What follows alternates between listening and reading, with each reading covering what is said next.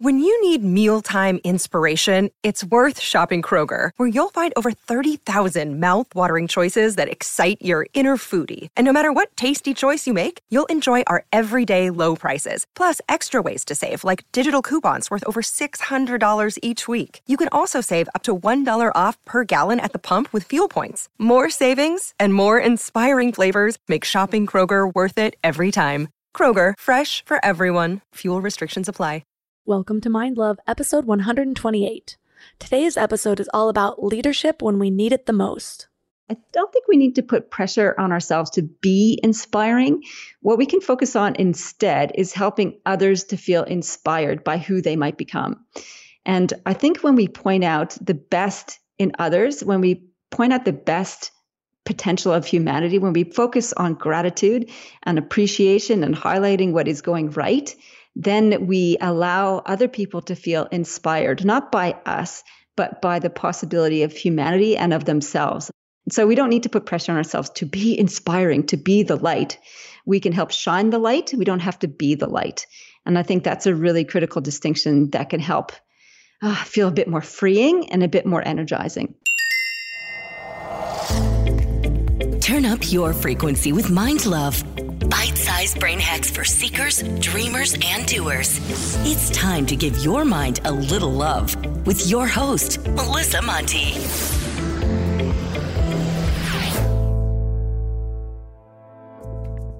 Hi, friends and wild people.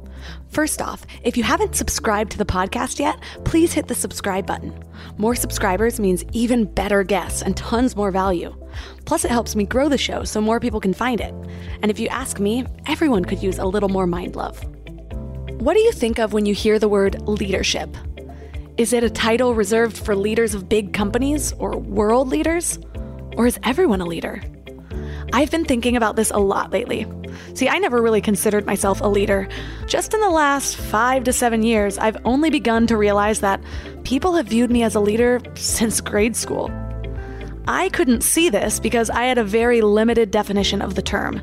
And what I've come to realize is everyone's a leader, or everyone can be a leader, regardless of if you have any aspirations to start a company or a community, or even a cult if you're going real big. Just kidding. Or am I? Well, you don't need to be in a position of authority to be a leader. Back in episode 119 with Libby Crow, which is still one of my favorite episodes, so listen if you haven't yet.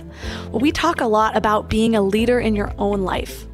I was just reading an article in Psychology Today by an author named Tim Elmore, who says that there are 2 types of leaders: habitual leaders and situational leaders.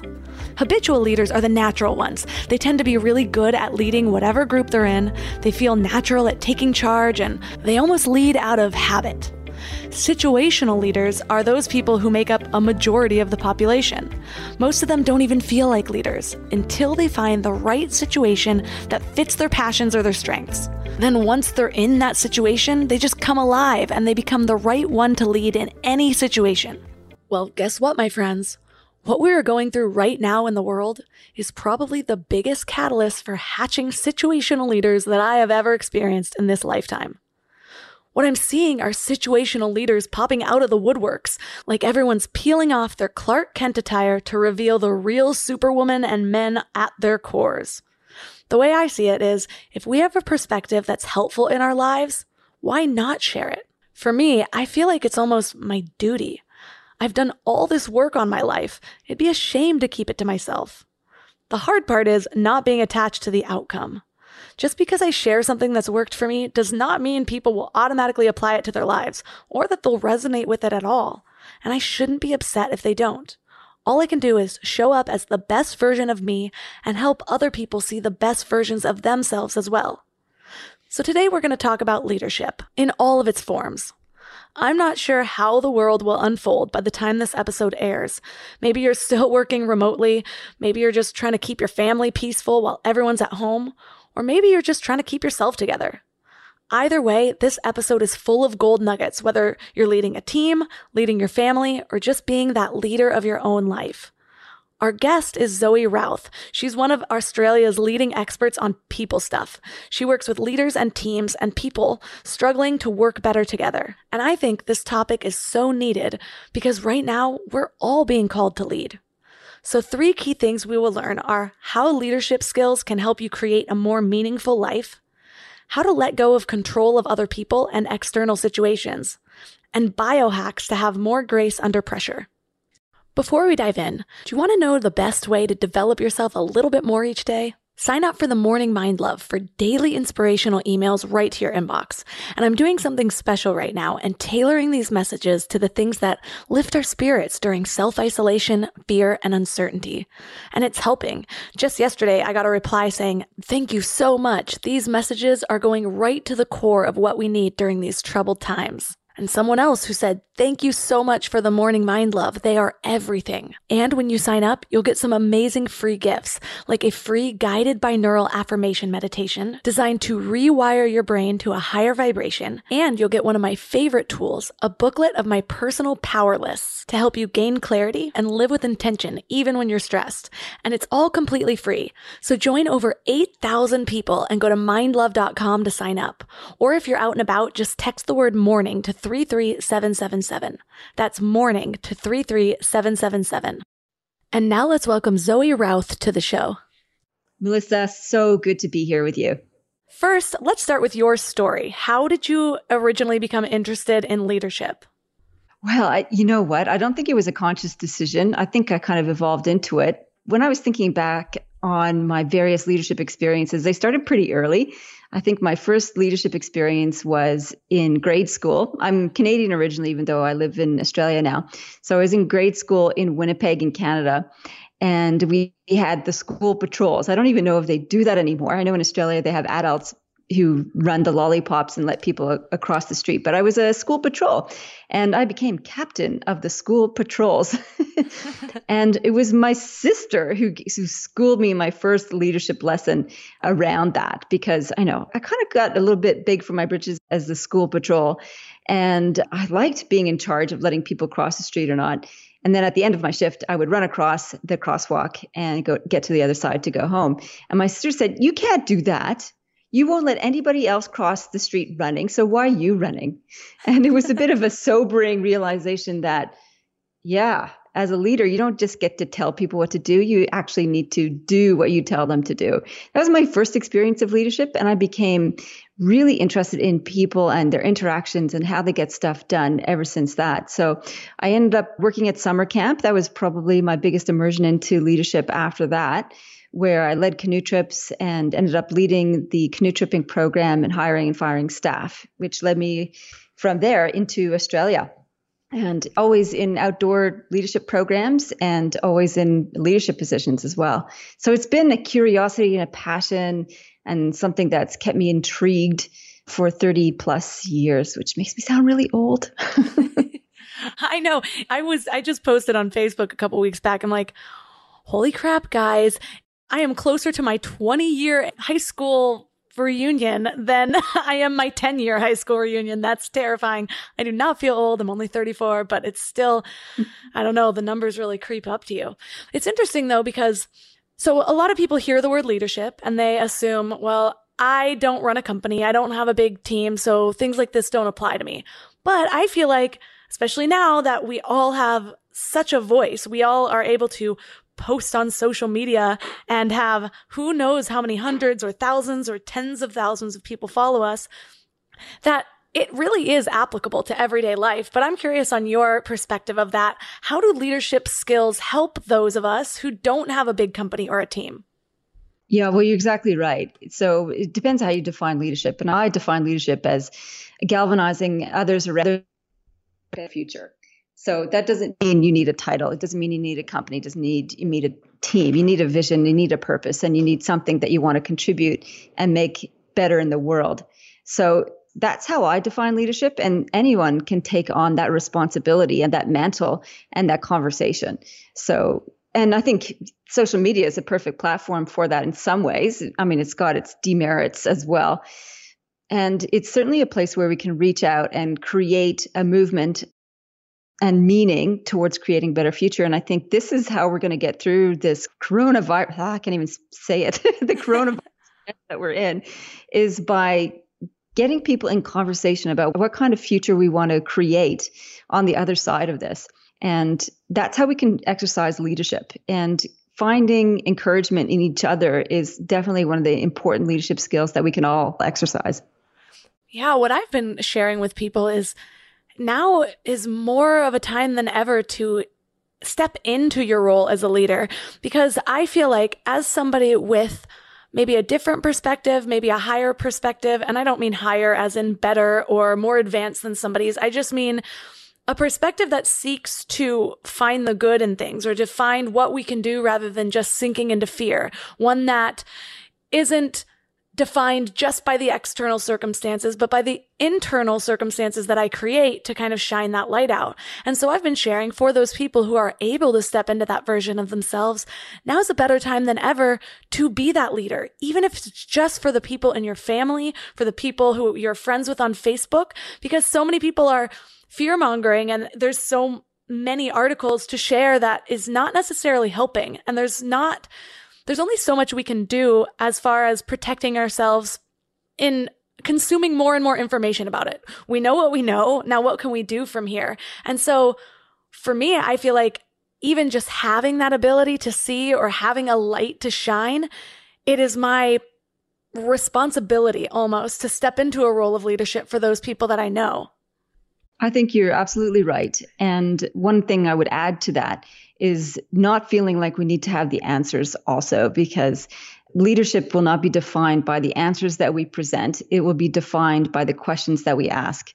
And I think there's an opportunity for all of us to exercise leadership, step into leadership by asking courageous questions. And the other pivotal part is the courage part of the courageous questions. It takes courage to ask hard questions. It takes courage to put out questions. And it takes courage to lead a conversation. And I think that's the starting point for all of us that we can all take moving forward. And I think you're right to say that we don't want to devolve and default into fear either, because defaulting into fear keeps us small.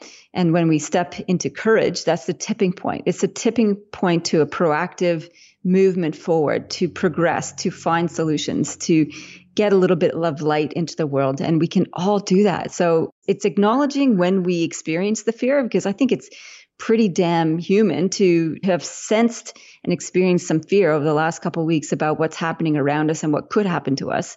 And I think we need to acknowledge it. It's there. And yet we don't need to let that particular emotion or any particular emotion get in the driver's seat of our experience. I like to think of emotions as being along for the ride.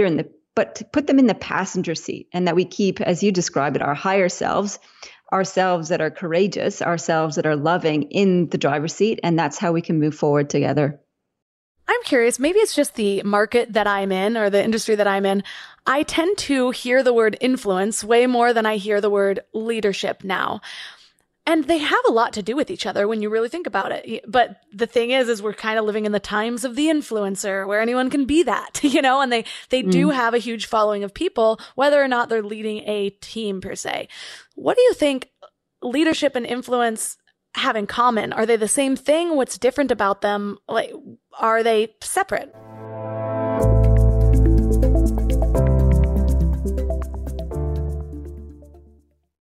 And if this is your first time giving your mind a little love, I have a few goodies for you. First, don't forget to subscribe so you never miss an episode. And second, sign up for the Morning Mind Love. Think of it like a weekday oracle from your highest self to help you start each day with a positive focus. Plus, you'll get 2 gifts absolutely free: a 30-minute binaural meditation and 30 days of journaling prompts to help you remember who you truly are. So join over 9,000 people and go to mindlove.com to sign up, or text the word morning to 33777. We're all here just trying to live our best lives, right? And while you're here listening to a podcast, you might feel like you're on the right track, but then you visit family, or you have a work deadline, or something unexpected comes up and you're all stressed out and it feels like all the work is out the window. That's why it's so important to consciously curate what you can control, like who you surround yourself with, what you watch, what you listen to. So I'm going to add another podcast to your toolbox, The Dr. John Deloney Show. He has a PhD in counseling and has been sitting with hurting people for 20 years. He shares practical advice for everything from how to connect with people, how to face depression, overcome anxiety, and learn just what it means to be well. But what's really cool about his show is you can even leave a voicemail or send an email, and he'll address your topic or question about mental or emotional health on the show. So no matter what you're going through, the Dr. John Delony Show is here for you. Listen to the Dr. John Delony Show wherever you get your podcasts, or follow the link on the website.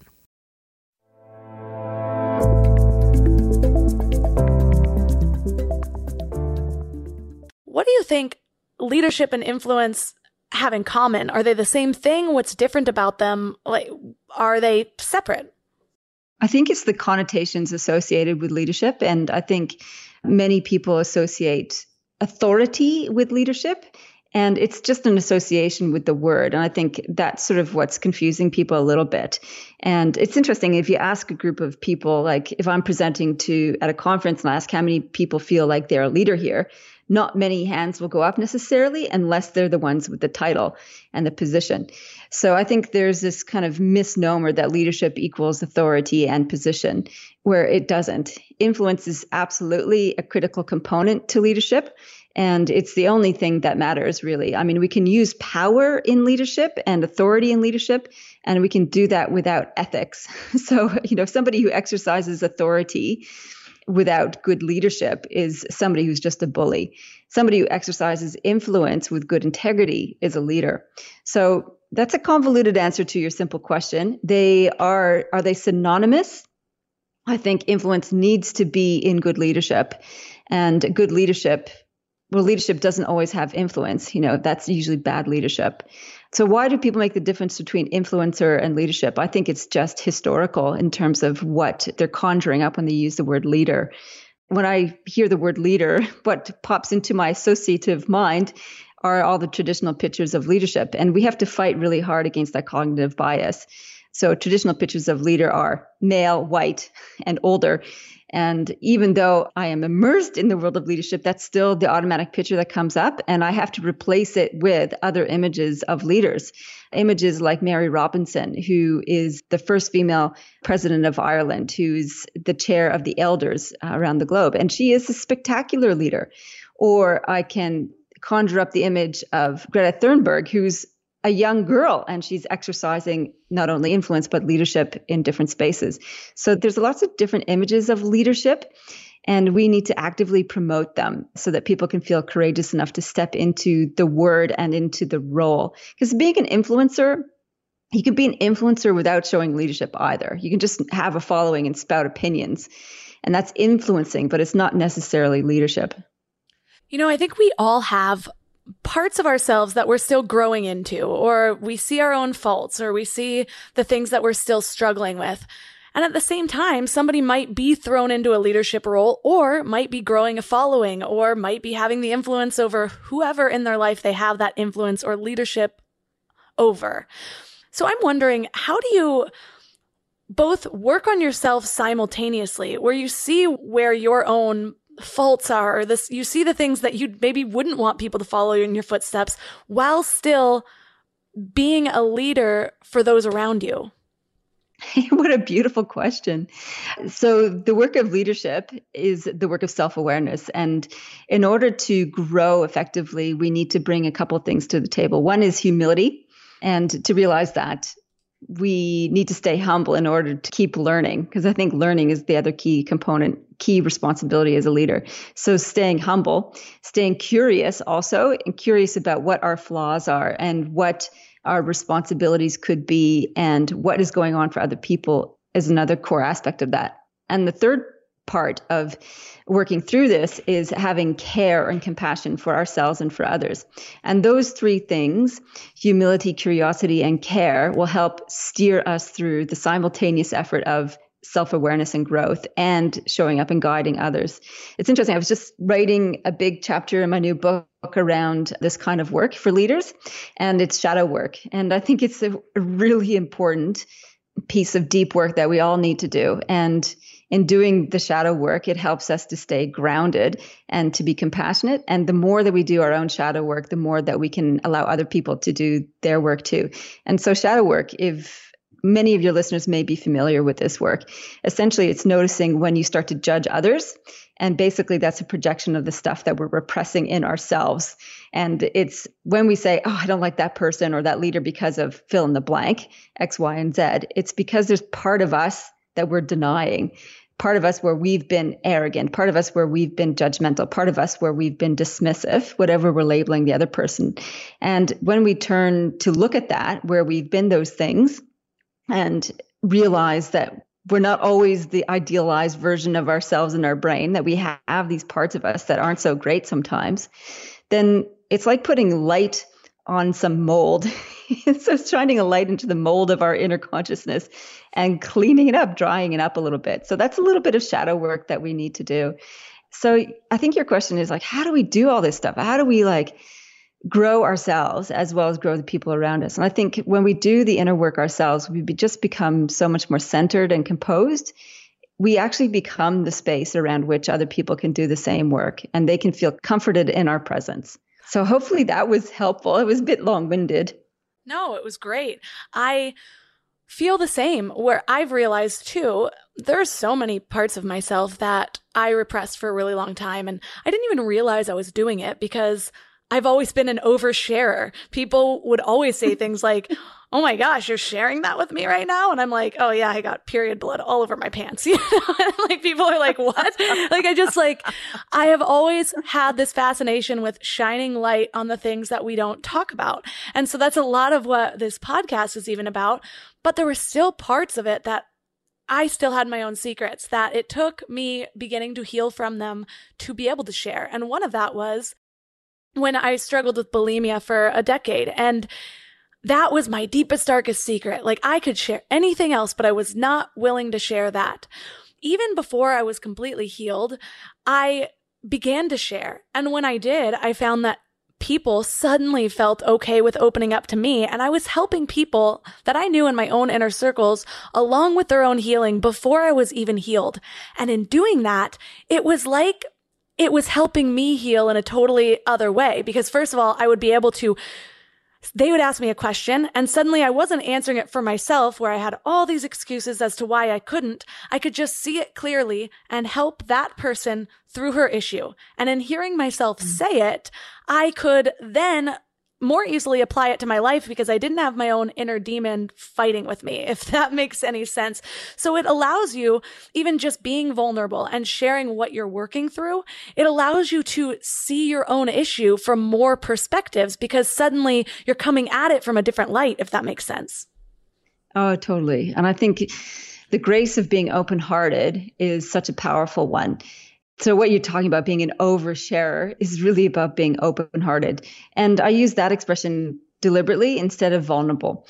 And even though Brené Brown has done some incredible work in advancing the ethos of vulnerability, I think it's still, like the word leadership has some connotations that is dragging it back from being fully embraced. And I think open-hearted is a better expression, a better concept for us to embrace. And open-hearted means owning all of our stuff and saying, I don't have the answers. I've been through this pain.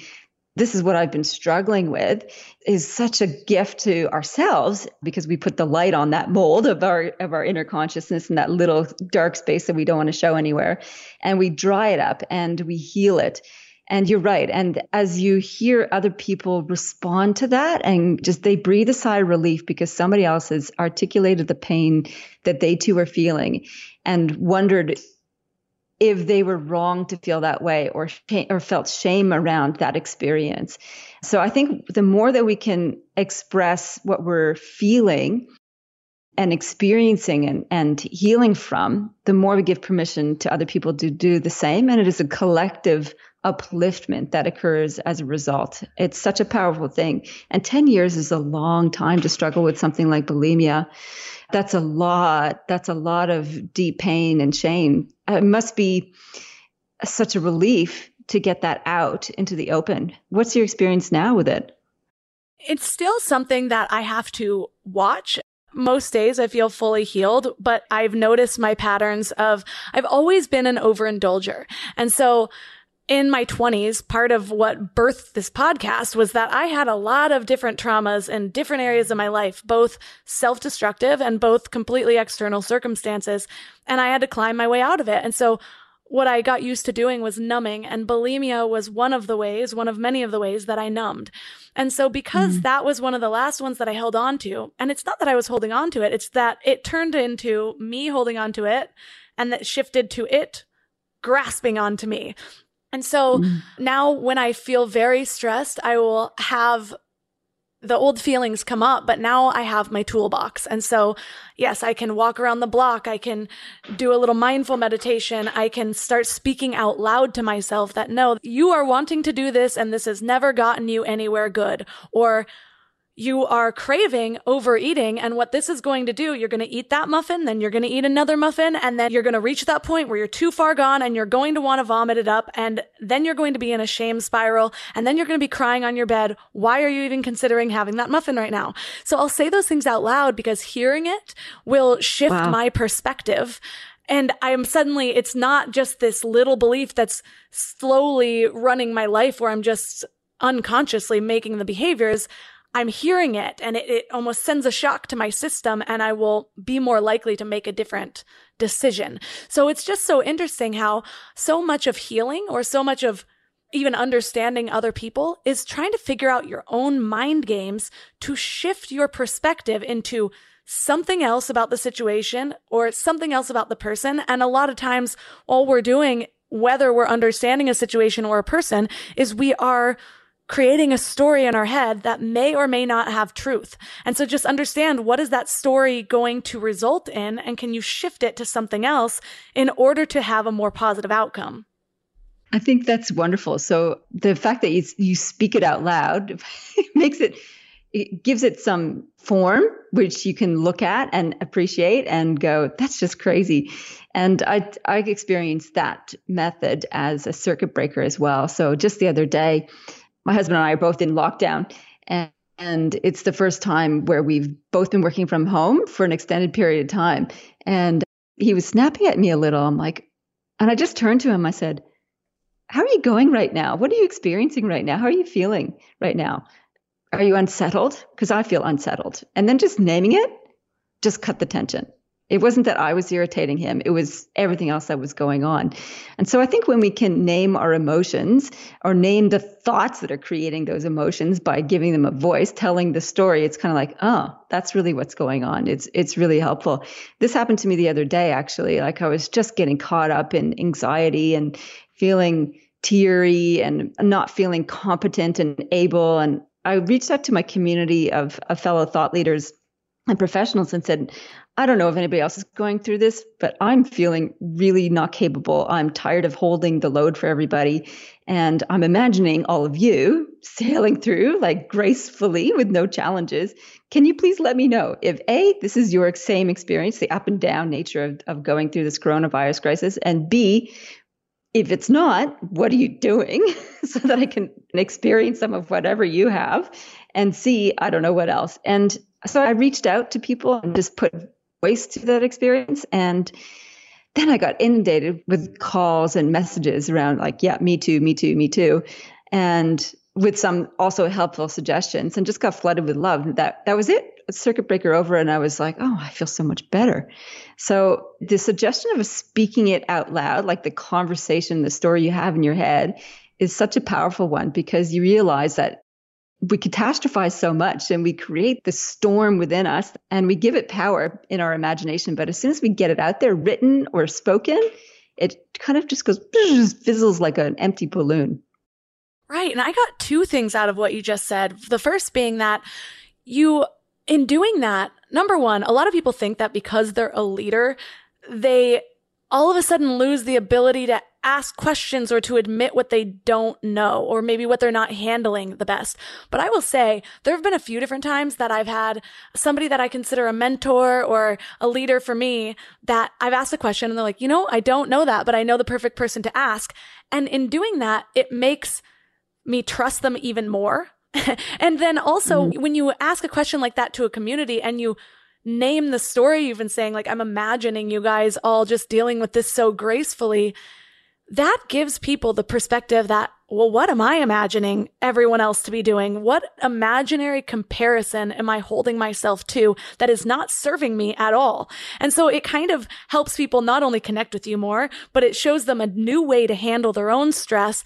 And it allows you guys to, or everyone to, kind of connect about that certain issue and come up with almost a mastermind version of answers to it. So they're learning from you, they're learning from everyone else in your community, and it builds a little bit of community with just something so easy or something so simple as this one issue that you're personally dealing with.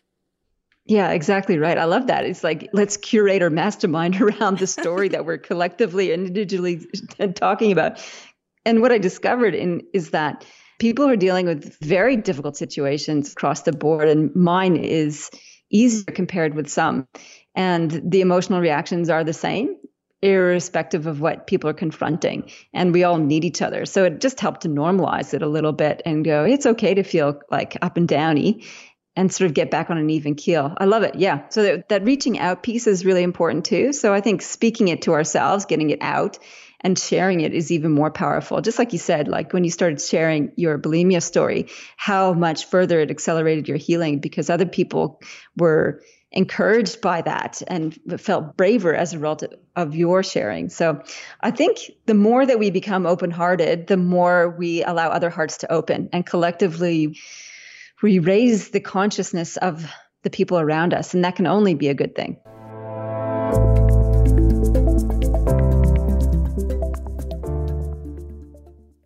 This show is sponsored by BetterHelp. I really need to get something off my chest.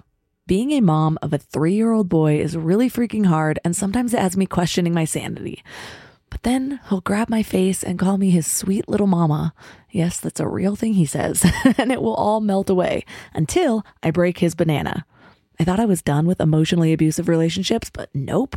We all carry around stressors, big and small, and when we keep them all bottled up, it can start to affect us negatively.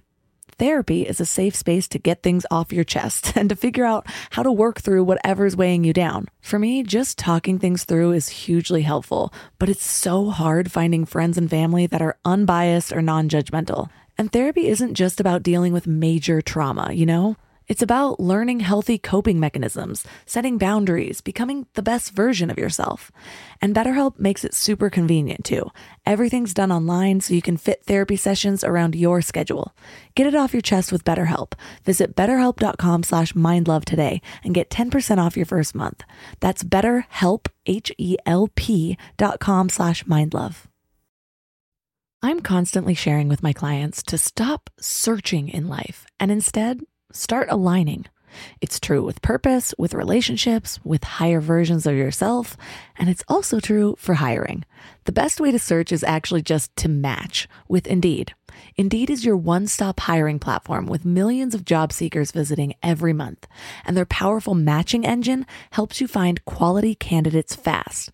Plus, Indeed lets you schedule interviews, screen applicants, and message candidates all in one place. But Indeed isn't just about speed. They also deliver quality. According to a recent Indeed survey, 93% of employers agree Indeed delivers the highest quality matches compared to other job sites.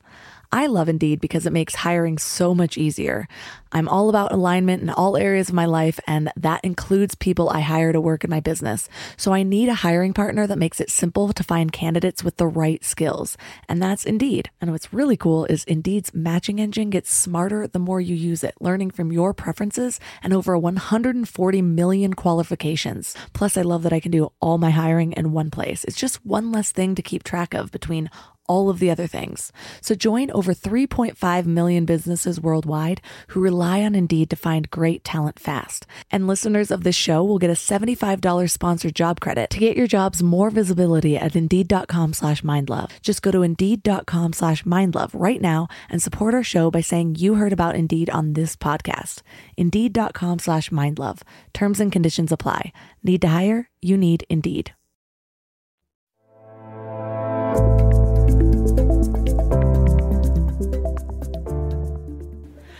So I know right now we're dealing with so much just uncertainty. This is a completely new world than most of us have been exposed to at all ever in our lives.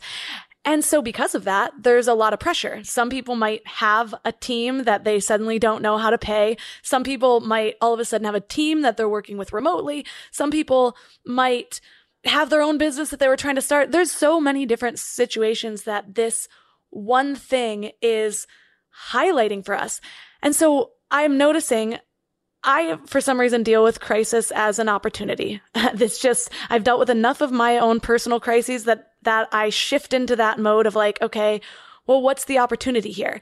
And I'm not necessarily saying be opportunistic with a crisis. I'm saying this is an opportunity to work on the way I handle a completely unknown situation. Like this is an opportunity for me to transform as a human. It's also an opportunity to see holes in a system that may not have been working for us or that has a lot of fault that we're never challenged in this way. And so I'm curious, how are you viewing this crisis as an opportunity for yourself or your business? Yeah, I've been thinking about this all week, actually. So I think there's a process that we all go through of shock, despair, grief. What we thought we were signed up for disappears. And then I've been thinking about I know there is opportunity. How do I actually shift into thinking about that? Because it's very easy to stay stuck on the problems instead of looking forward to what's next. And the circuit breaker I used first, and then I'll share where I'm going with opportunity in this. So the circuit breaker I use a little bit is inspired from Jocko Willink, the Navy SEAL commander badass. He's a scary dude. And he's got like some extreme views and he's been extremely successful in the Navy SEALs. And his response to any news, and he shares this like on the military field as well as at home now because he's an independent professional now. Any response, he always responds this one single way: good. So people might come to him and say, "Sir, the patrol got blown up on the perimeter." And his answer is good. It's kind of like it's a circuit breaker. And because it's shocking, how could you respond to that as good? He's like, good. Now we know where the enemy is. We can go and get it done. We know where our guys are. We can go and get them back. So it doesn't mean good. I'm glad people got blown up. It means there's an opportunity. This has shown us something new. And it's quite jarring because if you think about all the bad news you've ever got, and the last thing you really want to respond to is good. Like when I got given a cancer diagnosis, 2005, to answer good just seemed ridiculous. Like there is nothing good about that. And then yet when you sit with it, because it's there as a circuit breaker, not to deny that there's some negative consequences of what's going on, it's to accept that there's a different future ahead. So that's what I've been doing this week. It's like, right, this is where I'm up to in my business. We've had the calendar eradicated. We're going to have no income for probably at least 12 weeks. Good. It's like, okay, sit with that. Good. And sitting with that. Good. And then the next sort of questions that emerge were, right, so this gives me a chance to do all the projects I've been putting off. It gives me a chance to reinvent my programs in a way that's meaningful and powerful that I hadn't visualized before. It gives me a chance to decide really how I want to live my day to day, because I had plenty of excuses about why I wasn't living into the perfect schedule of my day, too busy, too whatever. I'm like, wow, I can actually do this now. I have permission. This is what I've been asking for all along. I can do deeper thinking. I can catch up on my reading. I can think about the future and how I can, as you were discussing, and it's something that I'm really energized about, is like, what are the holes in our systems? What kind of new systems can we create in our education, in our healthcare system, in our economy, in our government and business relationships, in employment, that we have the opportunity now as a collective across the globe to invent something completely new, which is global, interconnected, purpose-driven, and ethically crafted. And that's incredibly energizing for me. I think, I don't know how to do that. No one does yet. And yet, if we're asking those questions, something will arise from that. Collectively, we can create something quite amazing. And so that's sort of where I'm sitting in the space of opportunity at the moment, both from an individual personal level as well as a more global social position. A good friend of mine shared with me this kind of journaling ritual, or it could even be a thought exercise, where considering something that you're struggling with or something especially outside of your control that feels like the end of the world, and asking yourself, how can this be, or why is this the absolute best thing that can happen for me, for everyone involved, and for the planet? And when I started that, sometimes some things sound terrible. Like, you want to fight against even that thought process when you're going through something hard. But if you can get yourself to even fake it for a minute and to just play with the ideas, again, so much of my healing has been allowing myself or cultivating a flexible mindset, learning to shift to different perspectives as often as I can, because it gives me more options, more opportunities on how to react to something and feel inside what feels the best about this, what feels good about this perspective, what feels good about this perspective. And I think so much of growth or leading or even just getting through life is figuring out how to feel good no matter what is thrown at you, because that's going to get you out of fight or flight and get you into a more expansive way of thinking. And it's interesting because whether or not you're going through crisis, a big part of being innovative is creating disruption, whether it's disrupting a current market or even disrupting your own patterns of belief, so that you can cultivate a mindset that is able to look at things outside of just fear and doubt and everything's happening to me, because that doesn't give you any power over your own life. Yeah, I love it. So a couple of things that you mentioned there, which I think are worth highlighting, is that this practice of being able to shift and shift perspective starts with becoming emotionally aware. And it is deep emotional intelligence work to be able to do that. And it's one of the things that I work with leaders is to pay attention. Is that, and they often talk about wanting to have more emotional control. And I was talking to a leader just day before yesterday around that. I was like, emotional control is not necessarily what you're going for, because emotions will arise. They'll get triggered from a whole bunch of stuff. Largely, they're subconscious. So what we want to aim for instead is deep awareness and deep attention. So when we are aware of the emotions that are bubbling up in us, whether they're flight or flight, is to just to notice them. And by noticing and giving speech to them, like speaking them, we can diffuse them. So that awareness piece is really important. And where we put our attention next is the most important thing. And those things are activities and practices that we need to harness, whether it's through journaling or whether it's through body awareness. And it's in doing that deep awareness and attention exercise, we can then start to hone the future forward focus. Because often what I find is that people default to just obsessing over the problem instead of the possibility. So if we're going to switch from problem to possibility, we need to do awareness, attention, and then anticipate what could be amazing about this. And it's a wonderful exercise, actually, that you've spoken to, which is like, what could be the most amazing opportunity? What if this was the best thing that could happen for us?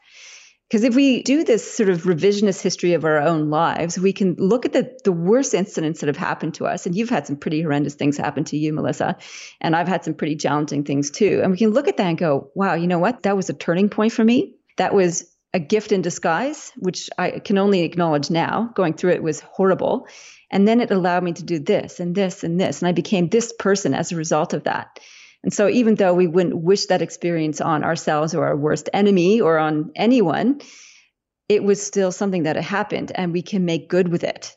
We can make good with it. And I think that's where we're all sort of positioned now, is that we can make good with this. And there's a lot, not to demean or diminish or disregard any of the difficulties that people are going through. And there are a lot of difficulties that people are facing. It's that we can earn the right to make something good of it by paying attention to it and then shifting to the anticipation of what could be good. I really resonated with that thing you said about the emotional control, because that's how I lived my life for a really long time. I thought I was doing okay because I wasn't allowing it to affect me. And I'm using air quotes right now, when what I didn't know is that I was repressing all of my emotions. And so just because I wasn't crying all over everybody around me doesn't mean I wasn't crying alone in my room way too often, but I looked like I had things together on the outside. But deep inside, not only was I crumbling, but then I started to self-sabotage in ways that seemed beyond my control. And so the where to put your focus thing that you mentioned is what I consider emotional channeling. So instead of emotional control, it's like, how are you going to channel these emotions? Because it's good to feel them. And sometimes that might be crying alone in your room. Other times it might be journaling or something that can help you express what you're feeling so that it doesn't start to rule you from the inside out. It starts to move through you so that it becomes something else. Because that's what I think of emotional repression, is that, it's just blocking up your system. It's blocking up what could become of this. Whereas if you let it out, it kind of channels it. It just allows it to express itself through you. But a big part of that too, I've found, is, first of all, you're kind of letting the emotions run through you, but it also has to do with figuring out a way to let go of control of your external circumstances, whether it's what other people are doing or whether it's what's happening to you. I'm wondering, do you have any tips for figuring out how to let go of control, whether in your life or with people?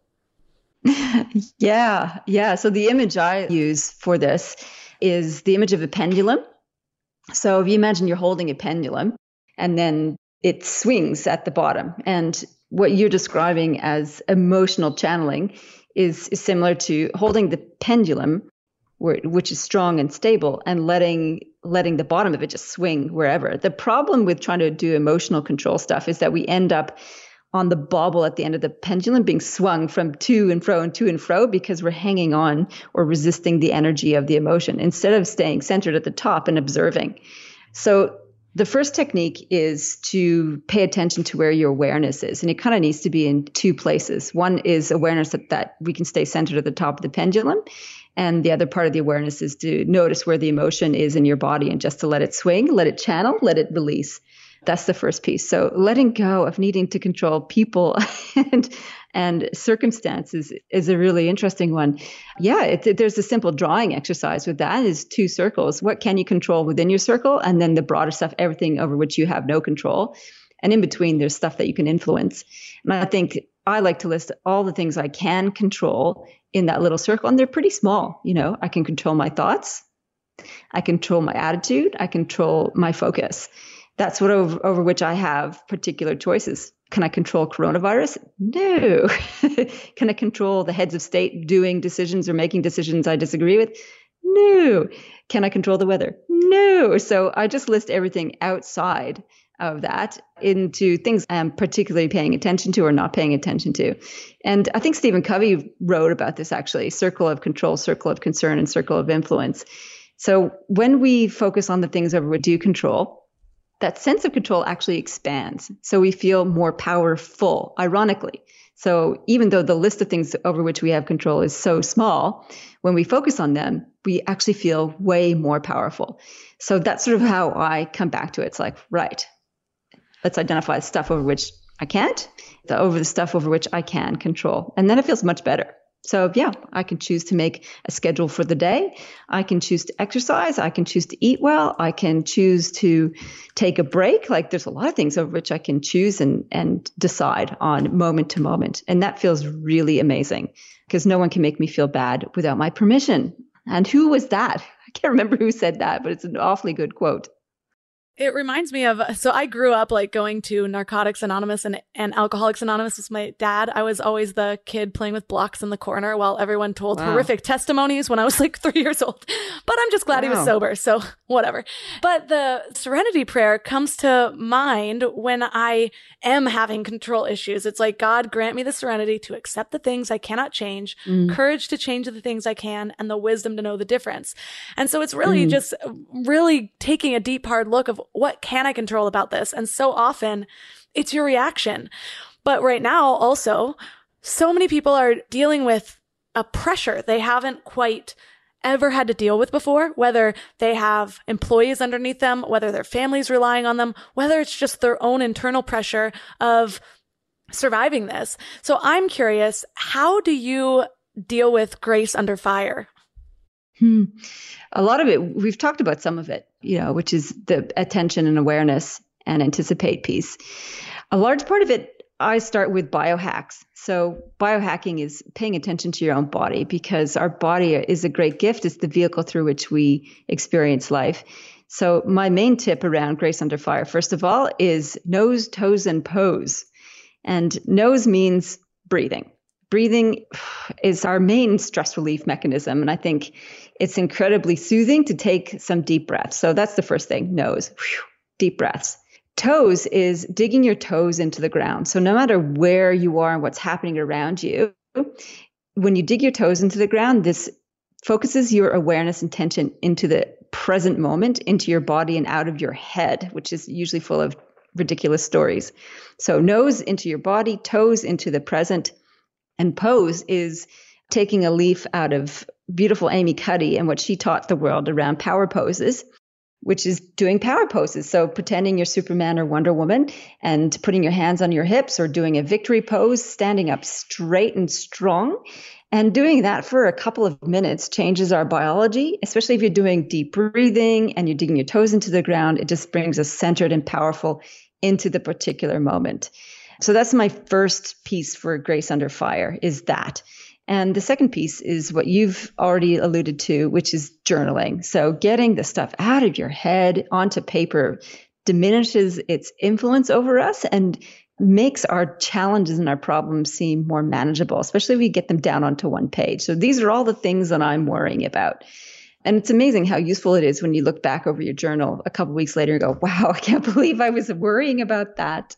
It seems so inconsequential now. So I think those are some useful things. And the third one is to reach out to others. So as I described earlier, I just reached out to my community when I was like, I don't want to do this alone. Like, what else are people going through? How are they feeling? And sharing. And that probably is one of the most important pieces, is especially as leaders, we can feel like it's all on us. The buck stops with us. We're the boss. We're the CEO. We're the leader of our family. And we're supposed to be strong for everyone else. And when that gets too much, we need somebody else to lean on, a peer, a friend, a colleague. And I think that is probably the most underrated aspect of it. And there's a lot of our ego that holds us back from reaching out. And I think we just need to ditch that. And as we've talked about, Melissa, and you've shared too, is that when we share our vulnerabilities, our open-heartedness, it actually strengthens everyone.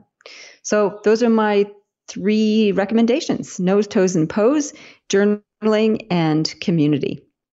I love the community part of it, especially right now, because it's so interesting. Right when the quarantine was announced, I was more virtually connected. I was actually more connected to other humans than I had been in a really long time, because I have my routines and whatever, and suddenly my entire routine is disrupted. And it's easier to connect with somebody with a click of a button than having to make a plan to go to a coffee shop and put on real pants.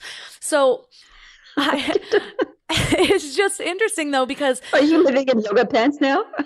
I've lived in yoga pants since like 2011, but yes, I do live in yoga pants, and I go out in yoga pants. There's just the difference between my inside yoga pants and my outside yoga pants.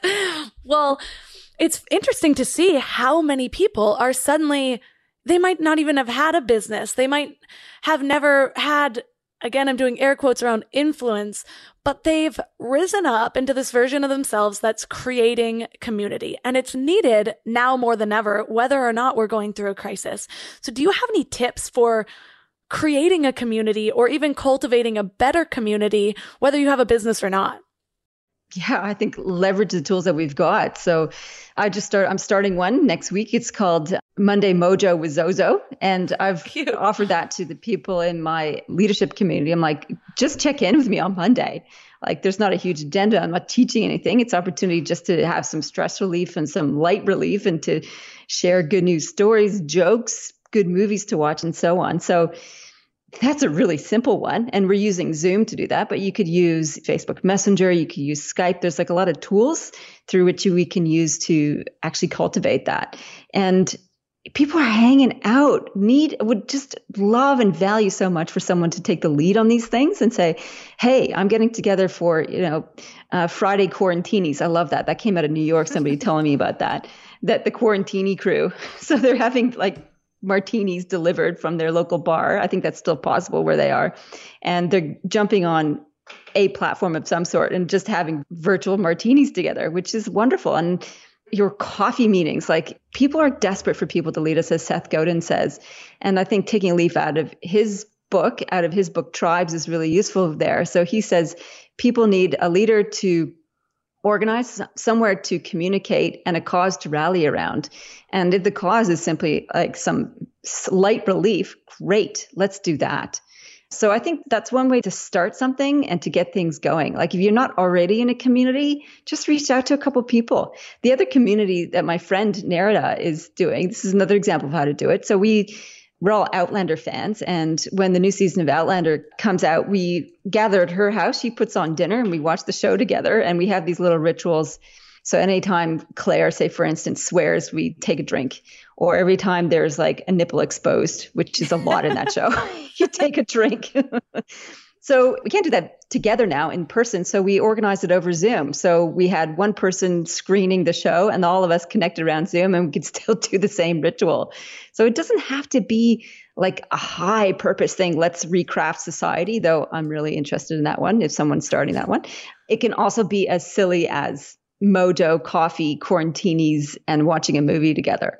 So those are some suggestions for just to step up, because people will latch onto it. They would just soak up the opportunity to connect. One thing that you said in one of your recent podcast episodes that really stuck with me was that we are only as healthy as our weakest member. Can you elaborate on that a little bit? That actually came from one of my clients, Kim. And we were talking about, we had to postpone some work we were going to do together. And she's saying, yeah, this is amazing. It's really becoming aware of how interconnected we are. And so our weakest member is actually one of our biggest risks. So if we take from a risk point of view, when we have, this is pretty obvious in coronavirus, right? So if one person with coronavirus is a risk to all of us. And the weakest members in our community are those who have the least amount of resources. So people who are homeless, people who aren't fed well or don't have good resources. So they're more likely to get sick more easily because they can't look after themselves. They don't have a safe shelter. They don't have good cleaning facilities. So they're more likely to be viral infection bombs. And so from a very clinical point of view, we need to look after those people if we're going to reduce the risk to the entire group. Now, that's a very kind of pragmatic way of looking at it. And yet, I think if it's an opportunity for us and a compelling reason for us to look after all of our weakest people in the group, then, oh my God, what a gift, because it's been so easy to disregard the weakest people in our communities, to let them be somebody else's problem, to blame them for their circumstance, and to let them, survive on their own and walk past them without the dignity of even casting them a human smile. So we can't actually do that anymore from a pragmatic survival point of view, which is glorifying because now it actually compels us to show some more humanity. Many of us did it anyway, but now there's a compelling reason that's for our own survival. So the analogy I gave in talking about that, and it sort of made the mirror image to my experience at Outward Bound, is that as a group, when we're traveling through the wilderness, we always walk at the pace of the slowest walker. Because when you're going in the outdoors, everyone moves together. You don't string out. You don't sort of like set a destination, we'll see you at the end, because it's unsafe. We all need each other in case somebody runs into trouble or that because we've distributed food amongst ourselves. So we move together as a group. And the best way to move together a group is at the pace of our slowest walker. And when you do that, when you put the slowest person at the front of the group to lead the pace, they actually perk up because they feel connected, they feel supported, they don't feel like they're lagging behind. And I think we can take that analogy and apply it to our communities, is that we're only as healthy as our weakest member, is that if we encourage them, support them, get them healthy, they are likely to perk up and be contributing members as well. So I think it's a pretty powerful observation to realize that as a truth. And it's very sad that it took a virus like coronavirus to bring it home for us. However, that's the opportunity in it. Right. I think that this is really just highlighting that as easy as it is to go into the mindset of every man for himself, it's really highlighting how connected everything really is. Whether you have that spiritual belief or not, things just affect more than you realize that they do. So to have a greater perspective is really helpful. And the last question I just want to ask before we wrap up is around understanding how to lead by inspiring versus lecturing or kind of enlightening and helping people and encouraging instead of instructing them or, like I said, lecturing. Mm-hmm. What are your tips on being able to step into that version or that energy rather than the scolding energy, which I feel like people often get into when they feel like they have more information than somebody else? Wow. Okay. So scolding. Well, I think the scolding perspective, I have more information, I'm right, is coming back to the principles of humility, curiosity, and care. So none of us have all the answers. And if we think we have all the answers, we're surely wrong. So that's the first thing there. So that keeps us from, I'm smarter than you, you don't know what you're talking about, and keeps us away from black and white thinking, right and wrong thinking. How do we move into an inspiring space? I don't think we need to put pressure on ourselves to be inspiring. What we can focus on instead is helping others to feel inspired by who they might become. And I think when we point out the best in others, when we point out the best potential of humanity, when we focus on gratitude and appreciation and highlighting what is going right, then we allow other people to feel inspired, not by us, but by the possibility of humanity and of themselves. And I think that is a huge gift. And so we don't need to put pressure on ourselves to be inspiring, to be the light. We can help shine the light. We don't have to be the light. And I think that's a really critical distinction that can help feel a bit more freeing and a bit more energizing. Well, thank you so much for everything that you brought to this conversation. When we first booked this interview, we both, I'm sure, thought it was going to go in a completely different direction. But in light of what's happening, everything's funneled through that lens right now. And I'm actually really grateful for it, because regardless of if this is listened to long after this is over, all of these things highlight something about leadership to a whole different degree than we might have seen it before. It seemed like something that could be an option, whereas now it seems like a necessity. So thank you for everything that you've taught us today. And for listeners who are really resonating, where's the best place that they can connect with you online? So people can head to my website, zoerouth.com, ZOEROUTH.com, or find me on LinkedIn. I'm often hanging out there. And it's been wonderful to spend time with you, Melissa. You have a wonderful energy, and you are a leading light. You are a shining light in the world and helping to uplift others. And I am grateful for that. For all the links in this episode, go to mindlove.com/128. I challenge you this week to ask yourself, where in your life are you being called to lead? Or where is there an opportunity to lead? And what does that look like for you? Being a leader can mean creating a community. It can mean helping develop people. It can mean being a mother, or just being the light that you wish to see in the world. A lot of times, we don't see the leaders that we really are, and it's just because we're doubting ourselves or we're limiting our fullest expression. You are a leader to someone, whether you know it now or you find it out 20 years from now, like I did. So challenge your own beliefs about yourself and see what happens. If anything, you'll just awaken parts of yourself that might have been yearning to be expressed. If this episode was helpful to you, please share it on social media. Take a screenshot and tag MindLove Melissa and/or MindLove Podcast, or share it with somebody who you think it could help as well. If you haven't yet rated the show, please leave a 5-star review. It really helps grow the show, and it helps me get even more great guests. And subscribe, because you obviously don't want to miss the next episode of Mind Love. So I'm sending you all so much love. Hope you're staying safe and healthy and sane. And thanks for giving your mind a little love today, and I'll see you next week. Thanks for tuning into Your Higher Frequency with Mind Love. Head to mindlove.com for a free gift to keep your vibes up until next week.